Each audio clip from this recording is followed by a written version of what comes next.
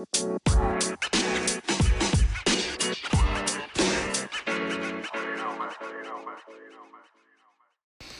what's up, guys? Back with another Front Row Sports episode. I'm Will. I'm here with Matt today. What it do? We're going to cover some NBA topics today. First off, Matt, I kind of wanted to cover the Lakers and Celtics. We'll start with the Showtime Lakers today. What do you think about them? You know, they're leading the Western Conference right now. So what are they, like 9-2 right now? Yeah, I think as of right now, they 9-2. just beat the Warriors last night. Yep. So I'm a little impressed. After losing to the Clippers in that first game, I was unsure how they were gonna handle, but Rondo coming back, he played well the other night. I think he had 5, 7, and 9. I mean, he came in really well with that second group and played at a high level. Overall, I mean, Anthony Davis has been playing at a high level. LeBron's actually been surprising me. I mean, you know, LeBron's going to do what he does, but already had 4 triple-doubles this season. That's pretty impressive. I don't know how it's going to last, though, because those guys tend to get injury-prone, especially LeBron this last year. And Anthony Davis, I mean, he's been averaging playing 60 games in his career on average. So I'm curious to see how he'll maintain, but right now they're looking promising. Yeah, you know, I tend to agree. Super early question here. Do we think, based off of what they're built like right now, that they're ready to make a deep playoff run? It's tough to gauge that because we don't know what we're seeing from the other Western Conference teams. Like, I mean, you got to think the Jazz, they're still even competitive at this point. I mean, we haven't even seen a full dosage of the Clippers yet. Like, I mean, Paul George just came back tonight, scored 33 points in 24 minutes. It was a pretty great game out of him. Him and Kawhi haven't even played together yet. They haven't had their full roster together. I mean, there's some competitive teams out in the West, but I mean, if they can stay healthy, which that's a big question mark for me, then if they can stay healthy, they can make a deep run at this for sure. Yeah, you know, we'll touch more on Paul George later, but yeah, I definitely agree. You know, once they get going, they'll be hard to beat. Okay, so what about LeBron James, the point guard? You know, he's kind of transitioning into this point guard role at this stage of his career. Do you think this is the best thing for the Lakers? Would it be better off if he wasn't? What's your thoughts? I mean, at this rate, this is the best they have because you got to think, I mean, who else is going to be running point guard? Like, they might be having a good thing with Rondo running that second unit, and then that first game of the year, LeBron looked like kind of like a ball stopper playing point guard. It was really slow paced. It wasn't looking that great, but ever since that first game, they've really gotten the ball rolling, and he's been distributing the ball. He's a player that likes to have the ball in his hands because, I mean, he's not the greatest shooter. I mean, he can knock down the three-pointer, but, like, having him play off ball doesn't really do you any good. He's a playmaker. He's one of the best passers in the league. He needs the ball in his hand. Yeah, yeah, definitely good. Okay, so, you know, we kind of took a lot of time there with the Lakers. We'll move on. What do you think? Is it out of the realm of possibility for the Celtics to win 67 games this year? So as a Celtics fan, this has been a great start to the season. I was not expecting it to be this quick, but they've had some easier games, but they've also played. They beat the Mavericks beat them pretty handily. I think they beat them by about 12. They beat the Spurs, that game wasn't close. They beat them by about 20, and then the great comeback win against the Bucks. They're always tough to play, and they lost to the Sixers the first game of the year. But I mean, it's the first game of the year. All these guys knew. Well, Kemba first game with the whole team. I mean, but they're playing really well together, and they all complement each other. If you check the stats, there's 4 guys averaging around 20 points a game, and if you can have that, that is tough. And especially you got guys coming off the bench playing well. Grant Williams, Carson Edwards. He was knocking out some threes yesterday against I think they played who did they play yesterday? I don't have that for you. Yeah. No, but he played pretty well yesterday, but overall Tatum had 21. Great game. Oh, they played the Wizards. But yeah, so they're playing well. Kemba, I honestly have enjoyed him. This isn't even me being a hater on Kyrie, but he just distributes the ball a lot better than Kyrie just needed the ball in his hands too much, which I think affected guys like Tatum and honestly Hayward too. But what's your thoughts on that, Will? Yeah, I like to quote very wise people. A wise guy once said, 67 wins, lots of high fives, ice on the knees. Every guy on the bench is standing up when the 12th man dunks with 2 minutes left in the game.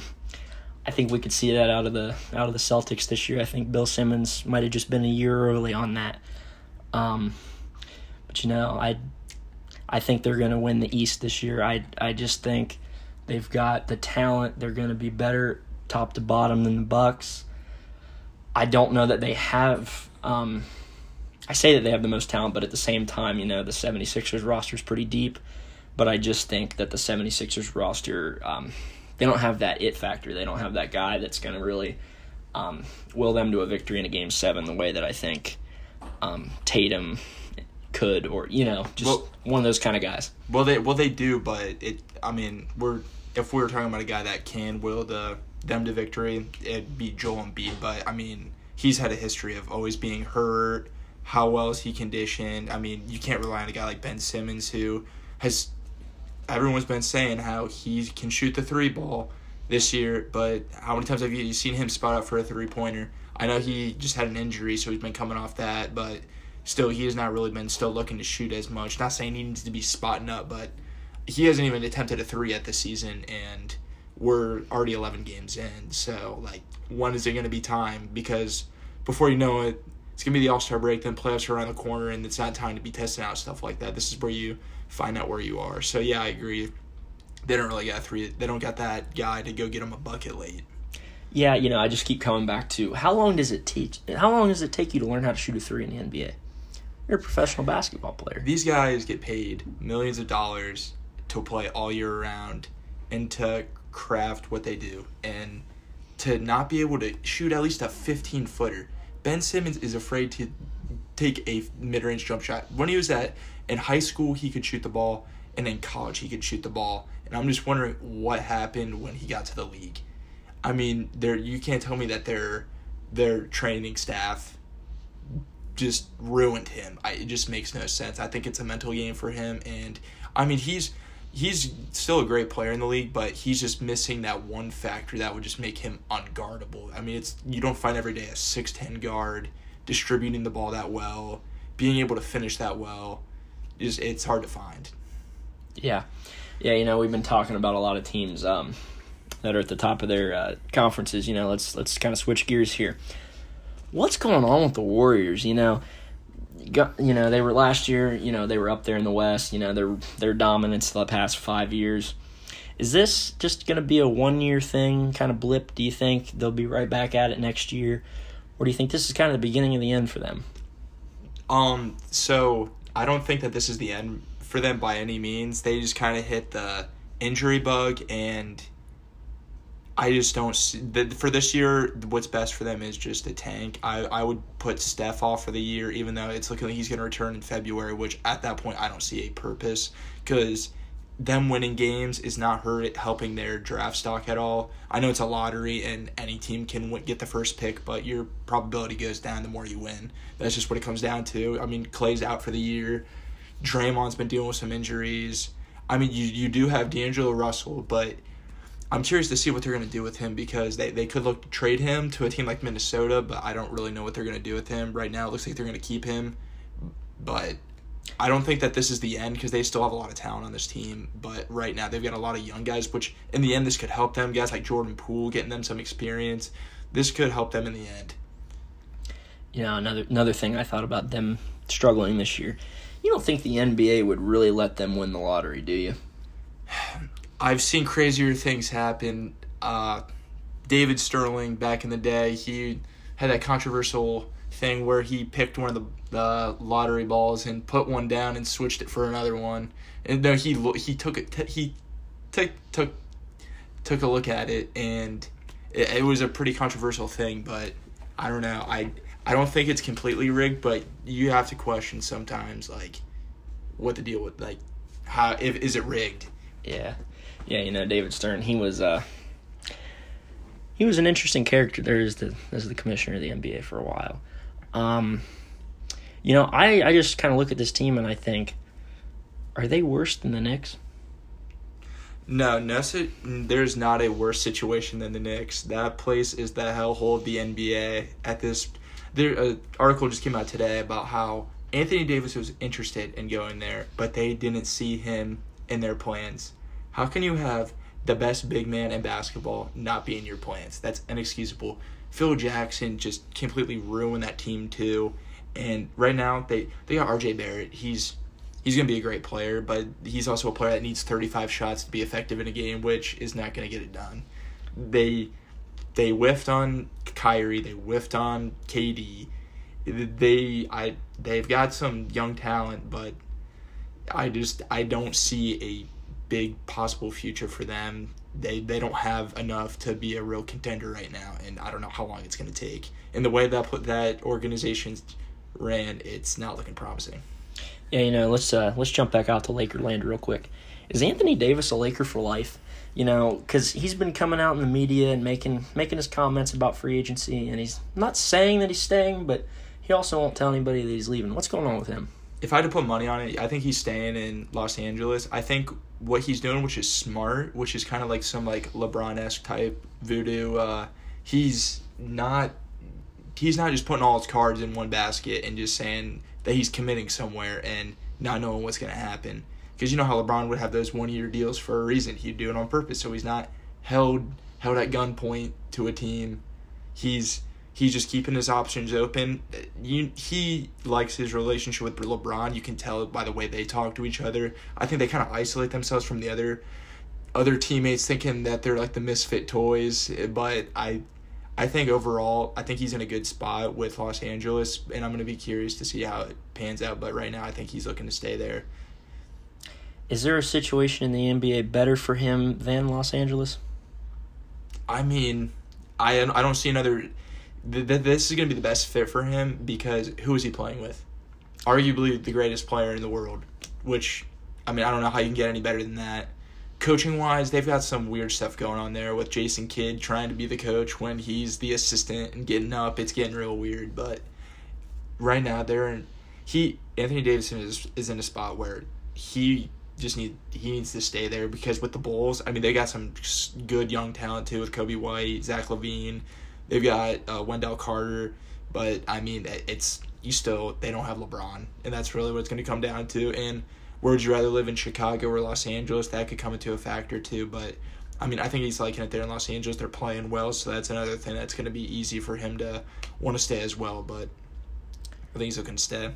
Can you believe he said he was asked about where the mecca of basketball is, and he said that it wasn't New York, it was Chicago. I mean, you got to think, like, who before LeBron was the greatest player on earth, or still is the greatest player ever to play the game of basketball? Michael Jordan. Where did he play? The Chicago Bulls. So I think that's kind of what he was intending. I mean, you can twist it whatever way you want. It was weird what he said about how if will he be staying there in Los Angeles or not, but like I said, it's one of those things where you don't want to make any commitments when you still want to keep your options open. And maybe this will help him maybe earn a little bit of money for that max deal, like knowing that it's uncertain, so maybe you want to throw more money at. If you're committing somewhere, they're going to feel comforted and not have to worry about it as much. But I think that when you keep them on your toes, they're going to want to attend to you more. Yeah, good stuff there on Anthony Davis. Let's go across Staples Center and let's talk about the Clippers. How about Paul George's debut tonight with the Clippers? He was I think he was very effective in 24 minutes, 10 of 17, 3 for 5 from the 3, 33 points, 9 boards, 4 assists. He did have 5 fouls and 5 turnovers, but overall, very solid game in his first game for the Clippers, right? I mean, he looked like he didn't miss a beat from that injury. Everyone was worried about how that would affect him. Would it affect him shooting-wise? Because as that shoulder, I think it was his right shoulder. Both shoulders. Oh, it was both shoulders, yeah. So, I mean, the people were concerned how is that going to affect him shooting-wise, and is this going to be a lingering injury? Is it going to affect him the whole year? But it's only one game, so I'm not going to completely just, write off all these questions, but I mean, it's looking promising, and you get him and Kawhi together, that's going to be really fun to watch. I think it's going to be really interesting to see who's the best team in LA. Yeah, I think that'll probably be the most dangerous team in the Western Conference, but I also think that they're not going to be a great regular season team. They're just going to do a lot of load managing, and it'll be very rare to see Kawhi and Paul George play on the same night.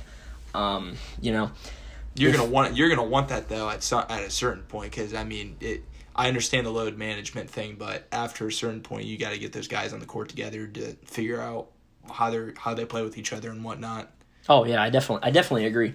And I think I don't know if you'll agree with me on this. I think I would lean towards them in a 7-game series against the Lakers. Just right now, I haven't seen the Clippers play together yet, but I just think 1 through 12, however many guys I got on there, they're just a lot deeper. They're a deeper team, but if this was like some NCAA rules where it's one game, winner takes all, then I would maybe lean towards the Lakers, because like I said, it's not a 7-game series, but like I said, yeah, it's going to be tough for a lot of teams to beat the Clippers down the road because how deep they are in the playoff runs. Yeah, you get 6 to 7 games in, it's going to be tough to battle them because how deep they are. No doubt.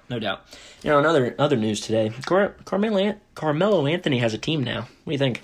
It is about time, man. He's been one of my favorite players for a long time, and I think he was the scapegoat out there in Houston. So it's good to see him back with a team. I hope he contributes to them in a way. I think they need him. The Blazers have been struggling lately. I think that's what they need, another shooter on the court, just go out there, shoot the ball. I'm not too worried about too much else. I mean, he doesn't really have any expectations either, so he can just go out there and play. I mean, at this point, I wasn't really expecting him to get signed with a team this early in the year. Like, I was honestly wondering if he'd ever sign with anyone again, and because another year passes, the older he gets. I mean, he's not getting any younger here. He's about 34 years old. I mean, time's ticking, father time's on his way, but what's your thoughts on him? Yeah, I kind of think, I'd like to think and I hope that he can be smart enough to not become a ball stopper in Portland, and I think he can do that, and if he does, they'll be a really effective team out there, with Dame and CJ. They can do some things. I think they could be probably a top 4 team in the West if things shake out the right way for them. They're an unselfish team too. That's a good thing that will help him. And it was interesting seeing a couple interviews with him. He was Carmelo was talking about how no one ever really came up to him and told him, "Would you want to play off the bench?" So it's interesting to see how he's going to handle that role. I think he'll take it with open arms and just make the most out of his opportunity. But it was kind of interesting to hear about that as well. Yeah, do you think LeBron would have tried to get him to the Lakers, or do you think Rob Pelinka was just telling him that's a no-go? What do you think? I don't think it really had to do with LeBron why they didn't bring him in, because at the end of the day, they're the Lakers. This isn't the Cavs where how LeBron had the Cavs by. He's like a puppet, honestly. I mean, that's how it was. He just ran the show there. Whatever he wanted, he got. LeBron did, but it's different out here in Los Angeles. I think they're more sticking to what they want to do, and I think that Carmelo wasn't in their plans. But I mean, it looks like they're doing fine without him. But it looks like I said, a team like the Blazers, looks like this could be a good fit for him. Yeah, that was a good fit. They needed a power forward. I just kind of thought it was interesting he didn't hold out longer to kind of wait on one of those LA teams to go after him. My thing was they've had their chance to go after him, so I feel like at this rate, I think he might have saw the writing on the wall that is there going to be another chance. So I think taking what he could get was best for him. And we'll talk about Carmelo's old team, Houston Rockets. What do you think about James Harden to this point in the year? Is it fair or unfair to say that he may be the most overrated player in the NBA? This year is interesting for him, considering the roster he has and the injuries that come along with this. Like, Eric Gordon getting hurt really does affect them, and people might not understand that as much, but Eric Gordon was a big piece of that Houston Rockets offense, shooting the ball wise. I mean, you got to think, who's even replacing his minutes? Is it Austin Rivers? I'm pretty sure it's Austin Rivers that's really taking some of his minutes. Eric Gordon's, and Austin Rivers is not the player that Eric Gordon is, which is causing Harden to have to take more shots, which is making him look bad. But at the same time, Harden has been taking a lot more shots recently, and I mean he's still going to get 40 on you. He's still a great scorer, no doubt, but I think he's a little overhyped considering how much he shoots and what he gets away with compared to other players. I think he does get special treatment. But then again, when you can score the ball that well, I think maybe you should get, I don't know. But what's your thoughts on that? Yeah, maybe this is way off base, but when I think of James Harden, it almost reminds me of Tom Brady in the NFL, They've created some rules. The golden child, pretty much. The golden child. They've created a lot of rules to kind of protect a player like that. And I just think his style of play is cool for regular season basketball, but it's very apparent when you get to the playoffs he that it struggles. doesn't work. Yeah, he struggles definitely in the playoffs. When playoff time comes, he gets tired, misses a lot more shots. I mean, he's had several chances against the Warriors in years past, taking them down. He didn't play as well. One year they missed, I think, 23 consecutive threes in a row in a Game 7 at home. Couldn't get it done. So, I think that playoff series-wise, he does tend to struggle more because of how many shots he takes and how much of a load he takes. Yeah. Do you really think with him and Russ right now, they're better off this year than they were last year? I think they have more explosiveness, and I think that Russ is still the bucket getter, but I think he's embraced this role as I'll be the number 2 guy. I won't have the ball in my hands as much. He's a real team player, which I don't think he's been recognized enough for because everyone thought it was all about him back in OKC, and it was kind of an unfair narrative on him. But he's accepted to take the role of I'll be in the corner more, I'll be off ball a little bit more instead of me running the show. And he's kind of understanding that this is Harden's team and not kind of stepping on his toes, which I think will help them down the road. Yeah, talking about Harden and Russ. Could you imagine if they stayed in OKC and they were able to keep KD there, what they'd be like right now? Let's just say that Warriors dynasty wouldn't be really a thing. Should we be more upset that the cap spiked back then? Did that affect the NBA? Well, obviously it affected the NBA, but do we think that he would have stayed in Oklahoma City? I think we'd be seeing a lot more super teams going on. I think it'd be, at that point, you'd have more of a 4-team type. At that point, you might as well just have a 4-team playoff at that point because that's all that would have mattered. There'd have been 4 teams, then the rest of the league. Everyone could play for second place. Yeah, no doubt. Let's talk about a very polarizing topic here. Maybe it's not polarizing. Maybe that's the wrong word to use for it. But Zion Williamson, hasn't been on the court yet. He's been out with that knee injury. What do we think? Do we think this knee injury has any effect on his potential? Are we going to see the same Zion? What do you think? Well, he was balling on a budget before he got hurt, which is really unfortunate because he was really fun to watch there in the preseason. But it's tough to see where he's headed because of this injury. I don't know how he's going to handle it. They've taken their time with bringing him back, which is a good thing, instead of just throwing him out there, not knowing really how healthy he is. But I think if they take his time with him and he comes back and he's 100%, I think he'll be a productive player in the league. But I don't know if he's put up on this pedestal, and I don't know if he can live up to it. But it'll be interesting to see. I think he'll still be a productive player in the league, but I don't know how effective he'll be to other people's eyes. Yeah, I kind of wonder if he's going to be able to continue to play with the body style that he has. I wonder if he won't find out here in a couple of years, hey, I need to drop some weight or this isn't going to work. But the thing with that is that's what makes him such a unique player. He's 285 pounds. He can jump through the roof, and he just runs the floor. He's quick. He can handle the ball. He's a great passer. I mean, he checks off every list that you could think of, except for maybe shooting. But even there, he can hit an open 3 here and there. But the thing with him is he plays with so much force, his body can't take that. That's why these injuries are occurring. I mean, he ripped his shoe, and his shoe went in half right through his foot, and it was the most insane thing I've ever seen. And it's just because of how much force he plays with. And I think it's unique because it's never been seen before from a 285-pound dude. Yeah, do you think, the guy's similar body style to him, LeBron. Do you think it's fair to say he could at one point be as good as LeBron, considering they're has pretty the potential? Or yeah.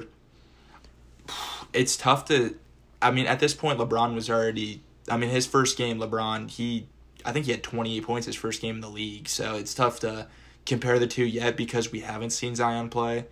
But, if he can play like he did in the preseason, I wouldn't put him up there yet, but I think that you could see him being a Hall of Famer someday for sure.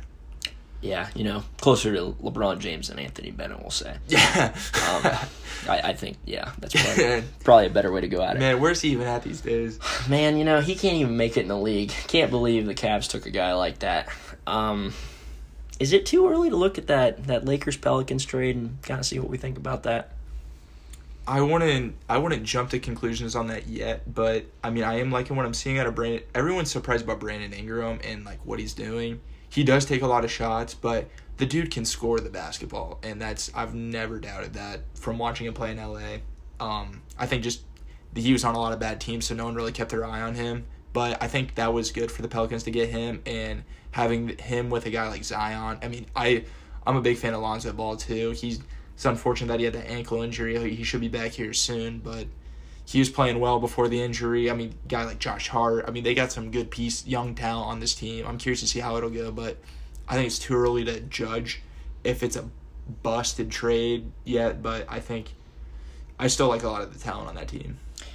Yeah, do you think it's going to take a Lakers championship to justify that trade for them, or do you think they're happy with where they're at right now and they think they've won it? I think they win the trade because he wasn't staying there in a year regardless. Even if he would have stayed there this year with the Pelicans, he would have been gone after next year and you would have ended up with nothing. And you would have had to reboot from square one. Now you have a prodigy coming in, a guy that's been compared to LeBron. You have some excitement, some things to have the fans cheer about, and you have a lot of young talent on that team. And I feel like if they didn't make that trade, they really want to have anywhere to go with. Yeah, I kind of think let's go full NBA conspiracy here. Yeah. Do we think that the Pelicans were gifted that pick as kind of a... It was a weird coincidence after all that happened, and then them getting to land that pick. I thought it was insane because the probability of them getting that pick was, I think, around 5% or 8%, which is insane because the Knicks had, one of the highest chances to get it. So were the Cavs. They were the two worst teams in basketball. Then you had a Pelicans team that was a 10 seed in the West, which was on the fringe of the playoffs, getting that number one spot.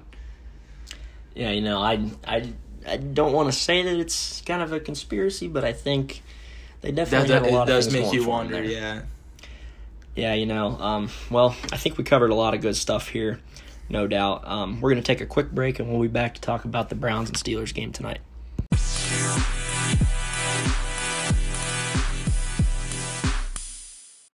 All right, and we're back. Okay, so we're going to talk about Browns Steelers now. I'm Will. We're here with Matt, and we got a special guest in here today. We got Noah. How's it going, boys? All right, so I just wanted to start off and talk about tonight's game. I just can't believe how undisciplined the Browns are as a football team. Week in and week out, they continue to have the most penalties for the most yards, and I just wonder if that's just a reflection of the team not respecting or not fearing Freddie Kitchens, and if more than anything, that should be why he shouldn't be the head coach next season. What do you guys think? Yeah, you kind of hit the nail on the button with that one about just not fearing their coach at all. I think that Freddie Kitchen was not ready for this job. I think they kind of just threw him in there because how they wanted to run the team, the head coach really doesn't have a say in this. It's his first head coaching job, so he's just going to kind of go with the flow. And I think that he was kind of thrown into this, and he's not ready for this at all. We can go back to the Bills game last week, how they had 8 straight plays at the 1 yard line, and you couldn't score a touchdown. It was a turnover on downs. I don't know how you explain that. They did come out a lot better this week. They found a way to win in both games, but they played a lot better. I think Baker has looked a lot better these last 2 weeks. I think it's been crazy how people are riding ship on him. I would not write him off yet, but he's been looking a little bit better, and they've been giving him a little bit more time in the pocket. I think Odell has been starting to step it up. Jarvis has been too. He's been making a presence, and I think Kareem Hunt's been making his presence with the receiving game as well. Tonight he had 6 catches for 46 yards. That really came into play, but yeah. The thing that I find very interesting about Kareem Hunt is he was one of the more explosive running backs in the game before his little escapade with the law, or however you want to put it. And the Browns bring him in, and he sits those 8 games, takes that suspension. They bring him back in, almost throw him on the field right away. but they're not giving him any carries. Why aren't they giving him any carries? I think that he's still on a new team and he's still trying to find his role. I mean, he's still contributing to the team just in a different way. I think he's receiving a lot of more balls, and it could be just because, I mean, who's that top running back? Nick Chubb. He's top 6 running back in the league right now, and he's making a presence for himself. He's almost averaging 100 yards a game, about a touchdown, not just about under a touchdown a game. I mean, he's played really well this season, Nick Chubb. But I think Kareem Hunt, his carries will increase, but I mean, it's only his second game back. I mean, that a short week after his first week, so I think the longer he's with this team, I think the more carries you'll see out of him. Yeah, another big thing that I kind of want to add about Kareem, and I don't have a specific stat for this, but if you notice last week when he was in the game, that he was in the game lead blocking for Nick Chubb a lot, and that was the majority of Nick Chubb's yards were running behind Kareem Hunt, which I just thought was really interesting. How they kind of set up their offense that way, and I think that was something that they did very effectively, and they should continue to do something along those lines. Well, he chimed in as well. He actually talked about that, him playing the fullback position. He said he'll do whatever it takes to win. So I think that shows like how good of a teammate he is, even with all the things that went on with him last year. I mean, people make mistakes, and I think he still shows that he's a good team player. I think it's something that they need on this Browns team, not any distractions like they already have. Yeah, another thing I found really interesting was in the first half, it seemed like whatever the Browns wanted to do, they were able to do it. And I just kind of wonder why they took their foot off the gas in the second half, because, they weren't moving the ball as well. They didn't score for a while in the second half, and it kind of seemed like it was going to be one of those games of which team wanted to lose it more. Yeah, I think they were really playing the clock instead of the team, which, if it wasn't for Mason Rudolph throwing 4 interceptions and making a lot of mistakes in this game, it could have been a different story. If you had Big Ben out there, we could be seeing a 24-21 Steelers come from behind win. But I think with this weak quarterback, they were able to get away with it. It also hurt. James Conner was out for the game early on.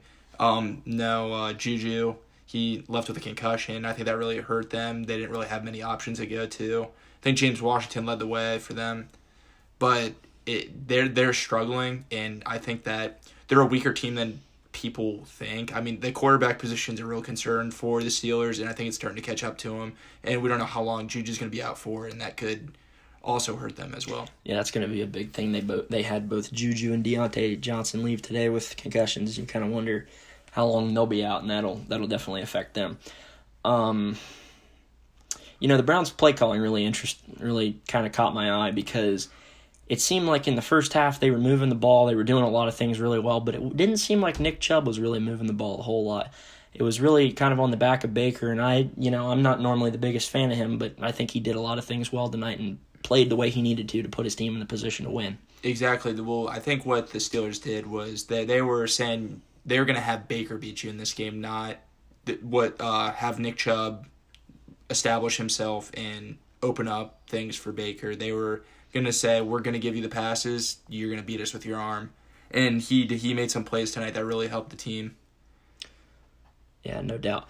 I thought it was very good to see kind of the distribution of the football. OBJ had 4 catches, Jarvis with 4, Kareem, like you said, was 6. He did a really good job of kind of getting it out there, and the numbers might not look like it, but he played very well. 17 for 32 for 193, 2 touchdowns, no picks, and only 1 sack, which is a good thing for that offensive line. Yeah, that's what I was saying. The offensive line they stepped it up tonight. Yeah, another thing, and this is really the big thing about the game, was the takeaway battle. The Browns had 4 interceptions, really picking apart Mason Rudolph, making him look kind of silly. The Steelers, they just couldn't find a way to get the ball back while they were on defense. So I think what really got to them was they were getting pressure on the quarterback. It felt like every play that they were about to get a sack, I think they sacked him 4 times, but there's a lot of quarterback hurries. Quarterback knocks, they were getting to him, and the defense really was trying to prove a point tonight, and they did that. Yeah, it almost kind of seemed, and I don't want to go this way, but it almost kind of seemed like the Browns were headhunting tonight. Made a lot of Steelers leave with concussions tonight. I think a lot of those weren't intentional. I mean, the one with Demarius Randall, I think it didn't look too great. We don't even have to get into the Myles Garrett thing yet, but there's that whole ordeal. I mean, injuries like that happen in football, concussion-wise, and I don't think that, for the most part, that was intentional. Yeah, no doubt. I don't think it really was either. It just kind of, it seemed to be interesting. It did look bad, yeah. It was definitely a bad look. What do you think? All right. Yeah, I mean, it's kind of good. We got Noah in here, and he'll chime in his opinion every once in a while. But kind of the main event tonight, actually, if you really want to talk about it, and I didn't plan on getting to it this quick. What the hell happened at the end of that game? So we don't know what was said, and we may never know what was said. But what Myles Garrett did, I mean, I don't agree with him tackling Mason Rudolph at the end of that play. It was a little unnecessary, but it wasn't terrible, and I think that Mason Rudolph might have instigated it, but Myles Garrett took it to that whole other level that should not have been crossed by swinging a helmet at someone, just putting someone's life in danger. That could have been a lot worse. It connected with him too, which made it a lot worse. It really hurt his team. It was a selfish thing to do. I mean, he's going to be suspended at least 4 games. It's going to really piss off the Steelers. I mean, they're going to play them here in 2 weeks, and I think that they're going to play with a chip on their shoulder. I expect Mason Rudolph to play a lot better the next time they play it too, with a point to prove. Yeah, if he isn't out with a concussion, he took that helmet pretty hard. I just kind of can't believe, out of all Browns defensive players, that it was Myles Garrett. You'd think, big time defensive end, one of the better ones in the league, that he would be smart enough not to, kind of get caught in that and really put his team in jeopardy. Well, like we said, I don't know what was said, because for the most part, I mean, he does lead the league in roughing the passers and personal foul penalties, I think, just total. So, I mean, he's been known for some extracurricular stuff, but, not to an extent where he's a dirty player by any means. He's not Ndamukong Suh. But at the same time, like I said, I didn't see that coming from him, to go to that extent. So I wonder if something was said that may never be put on tape, so we might not know what was it. It's a he said, she said type thing, but I don't know. I think it was overall he crossed the line. He affected his team overall, because he's easily the best defensive player on that team, and he's going to be out. He's going to be out 4 games, I'm sure. Yeah, big fine to pay. That's a big thing, because he's trying to make a play at the end of, I don't want to call it a meaningless game, but the game is out of reach. There's the last 20 seconds of the game. What are you proving? I mean, I don't even know why I guess I know why he's on the field, but I mean, the teams are basically walking off the field. It was really unnecessary. All he had to do was just walk away. He should know in that situation that we already won, the game's out of hand. I'm putting my team in jeopardy at this point. And that's the thing. You would think, obviously, you're going full go until the end of the game, and all that. But in the back of your mind, you also got to think, I can't do something to jeopardize my team, and he did that, and that's, there's not a whole lot you can really say. I guess maybe we'll find out in the next couple of days. Maybe we won't. Another key loss there for the Browns was Larry Ogunjobi. He got ejected from the game for giving Mason Rudolph a little love tap, we'll say. He could miss some time too. We don't know how far the NFL is going to go on that, because it really turned into Mason Rudolph being a rag doll there. And we'll just kind of see what they really think about quarterbacks here after they kind of rule on that.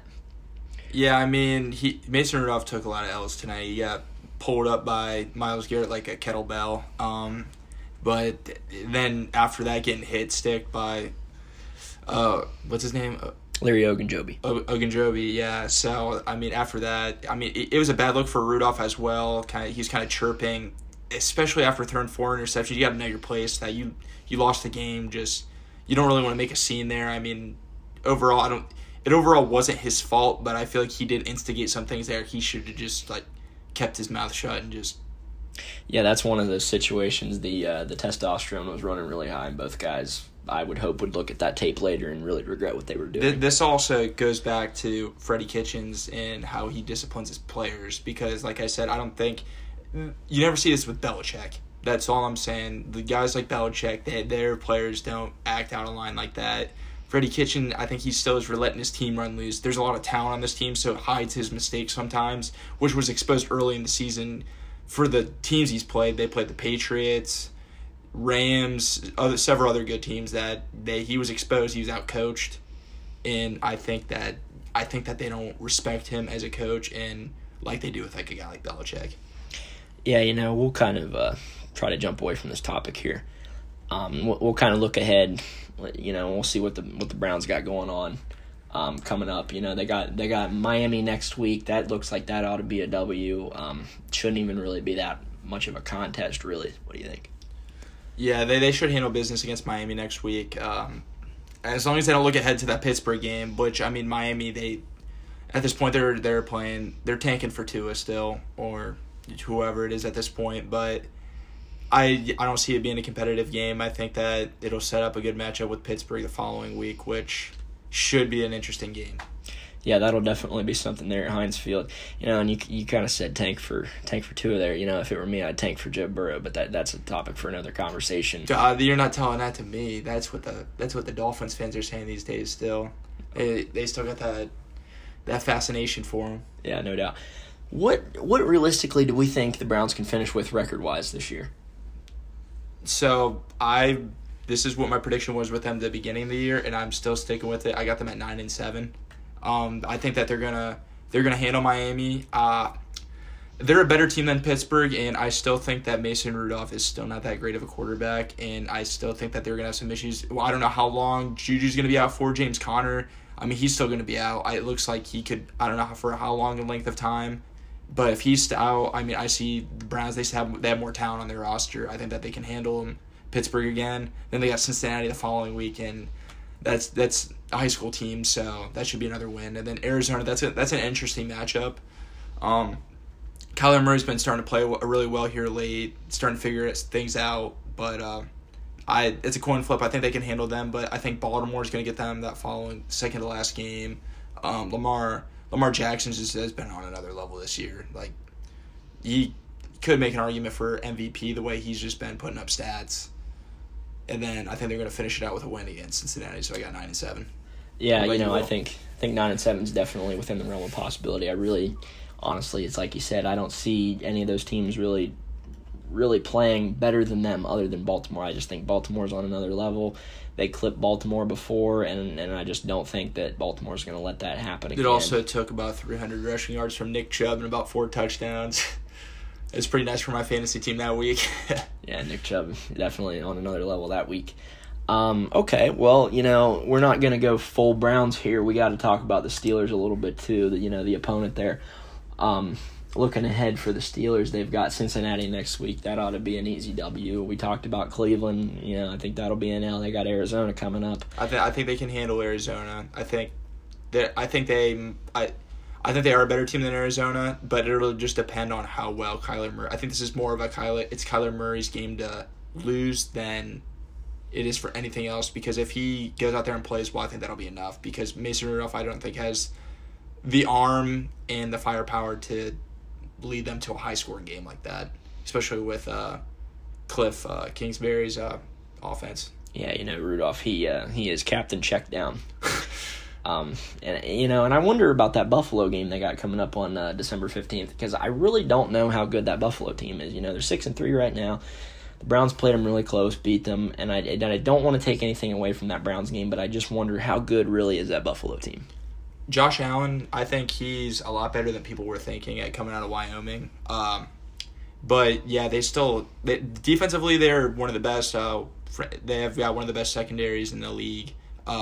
Offense-wise, they still got players like John Brown. But they do lack a little bit at the running back position and just offensively, like weapon-wise. But I think that I see the Steelers taking Buffalo in that one. Yeah, and then they go to New York to play the Jets. I think they'll do it. There's going to be a lot of ghosts being seen in that game. I got the Steelers big in that one. Yeah, I think Minka Fitzpatrick will really do some things in that game and make Sam Darnold see some stuff. And then they finish out with Baltimore, and like we said, we don't think that the Browns can beat Baltimore there in that game, and I certainly don't think the Steelers can get them in that game. Lamar just does too many things too well, and especially when they're ahead in the game, their running game is killer. They've got weapons, and people I think are overlooking that. They've got Mark Andrews, great tight end. Mark Ingram, great running back. They've been really utilizing him. The reincarnation of RG3 has been brought to life with the option game. Then they got Marquise Brown, he's been starting to get healthy. Yeah, so they're looking promising. And defensively, we're not even talking about that. Earl Thomas, Marcus Peters he's been on one too.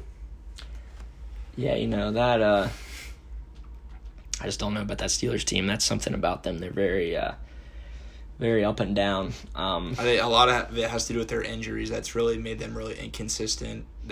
Which is hard to gauge on them, which makes them like really unpredictable. Yeah, definitely. We said we were going to talk about the Browns and Steelers in this portion of the episode. Is there a game that you're looking forward to this weekend that kind of stands out more than any others, or is this just kind of going to be an average weekend where you just sit on the couch and watch football all day? So that New England and Philadelphia games really caught my eye. I think that Philadelphia, this could be a real big statement game for them, especially with the NFC East still wide open. I think that if they win a game like this, it's a huge momentum swing for them because they've really underperformed this year. They were honestly one of my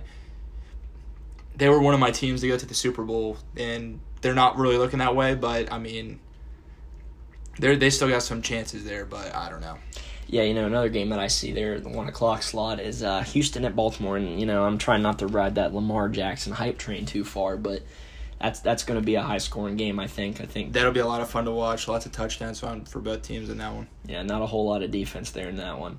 And my team, the Cowboys, we're going to Detroit. That'll be something. I think it'll be good. They played the Vikings really close. Should have beat them. Yeah. You're in luck that Matt Stafford hasn't won a big game since like 2012. So yeah, we also said that about Kirk Cousins, and he got that done at Jerry's World. So it's a tough thing with the Cowboys, but I think they'll right the ship this week. They'll handle business and they'll win by 2 touchdowns. No doubt. Well, like I like to say at the end of every episode, we covered a lot of good stuff, and I don't really see a whole lot more for us to cover right here. So that'll be the end of this episode, and we'll catch you guys next time.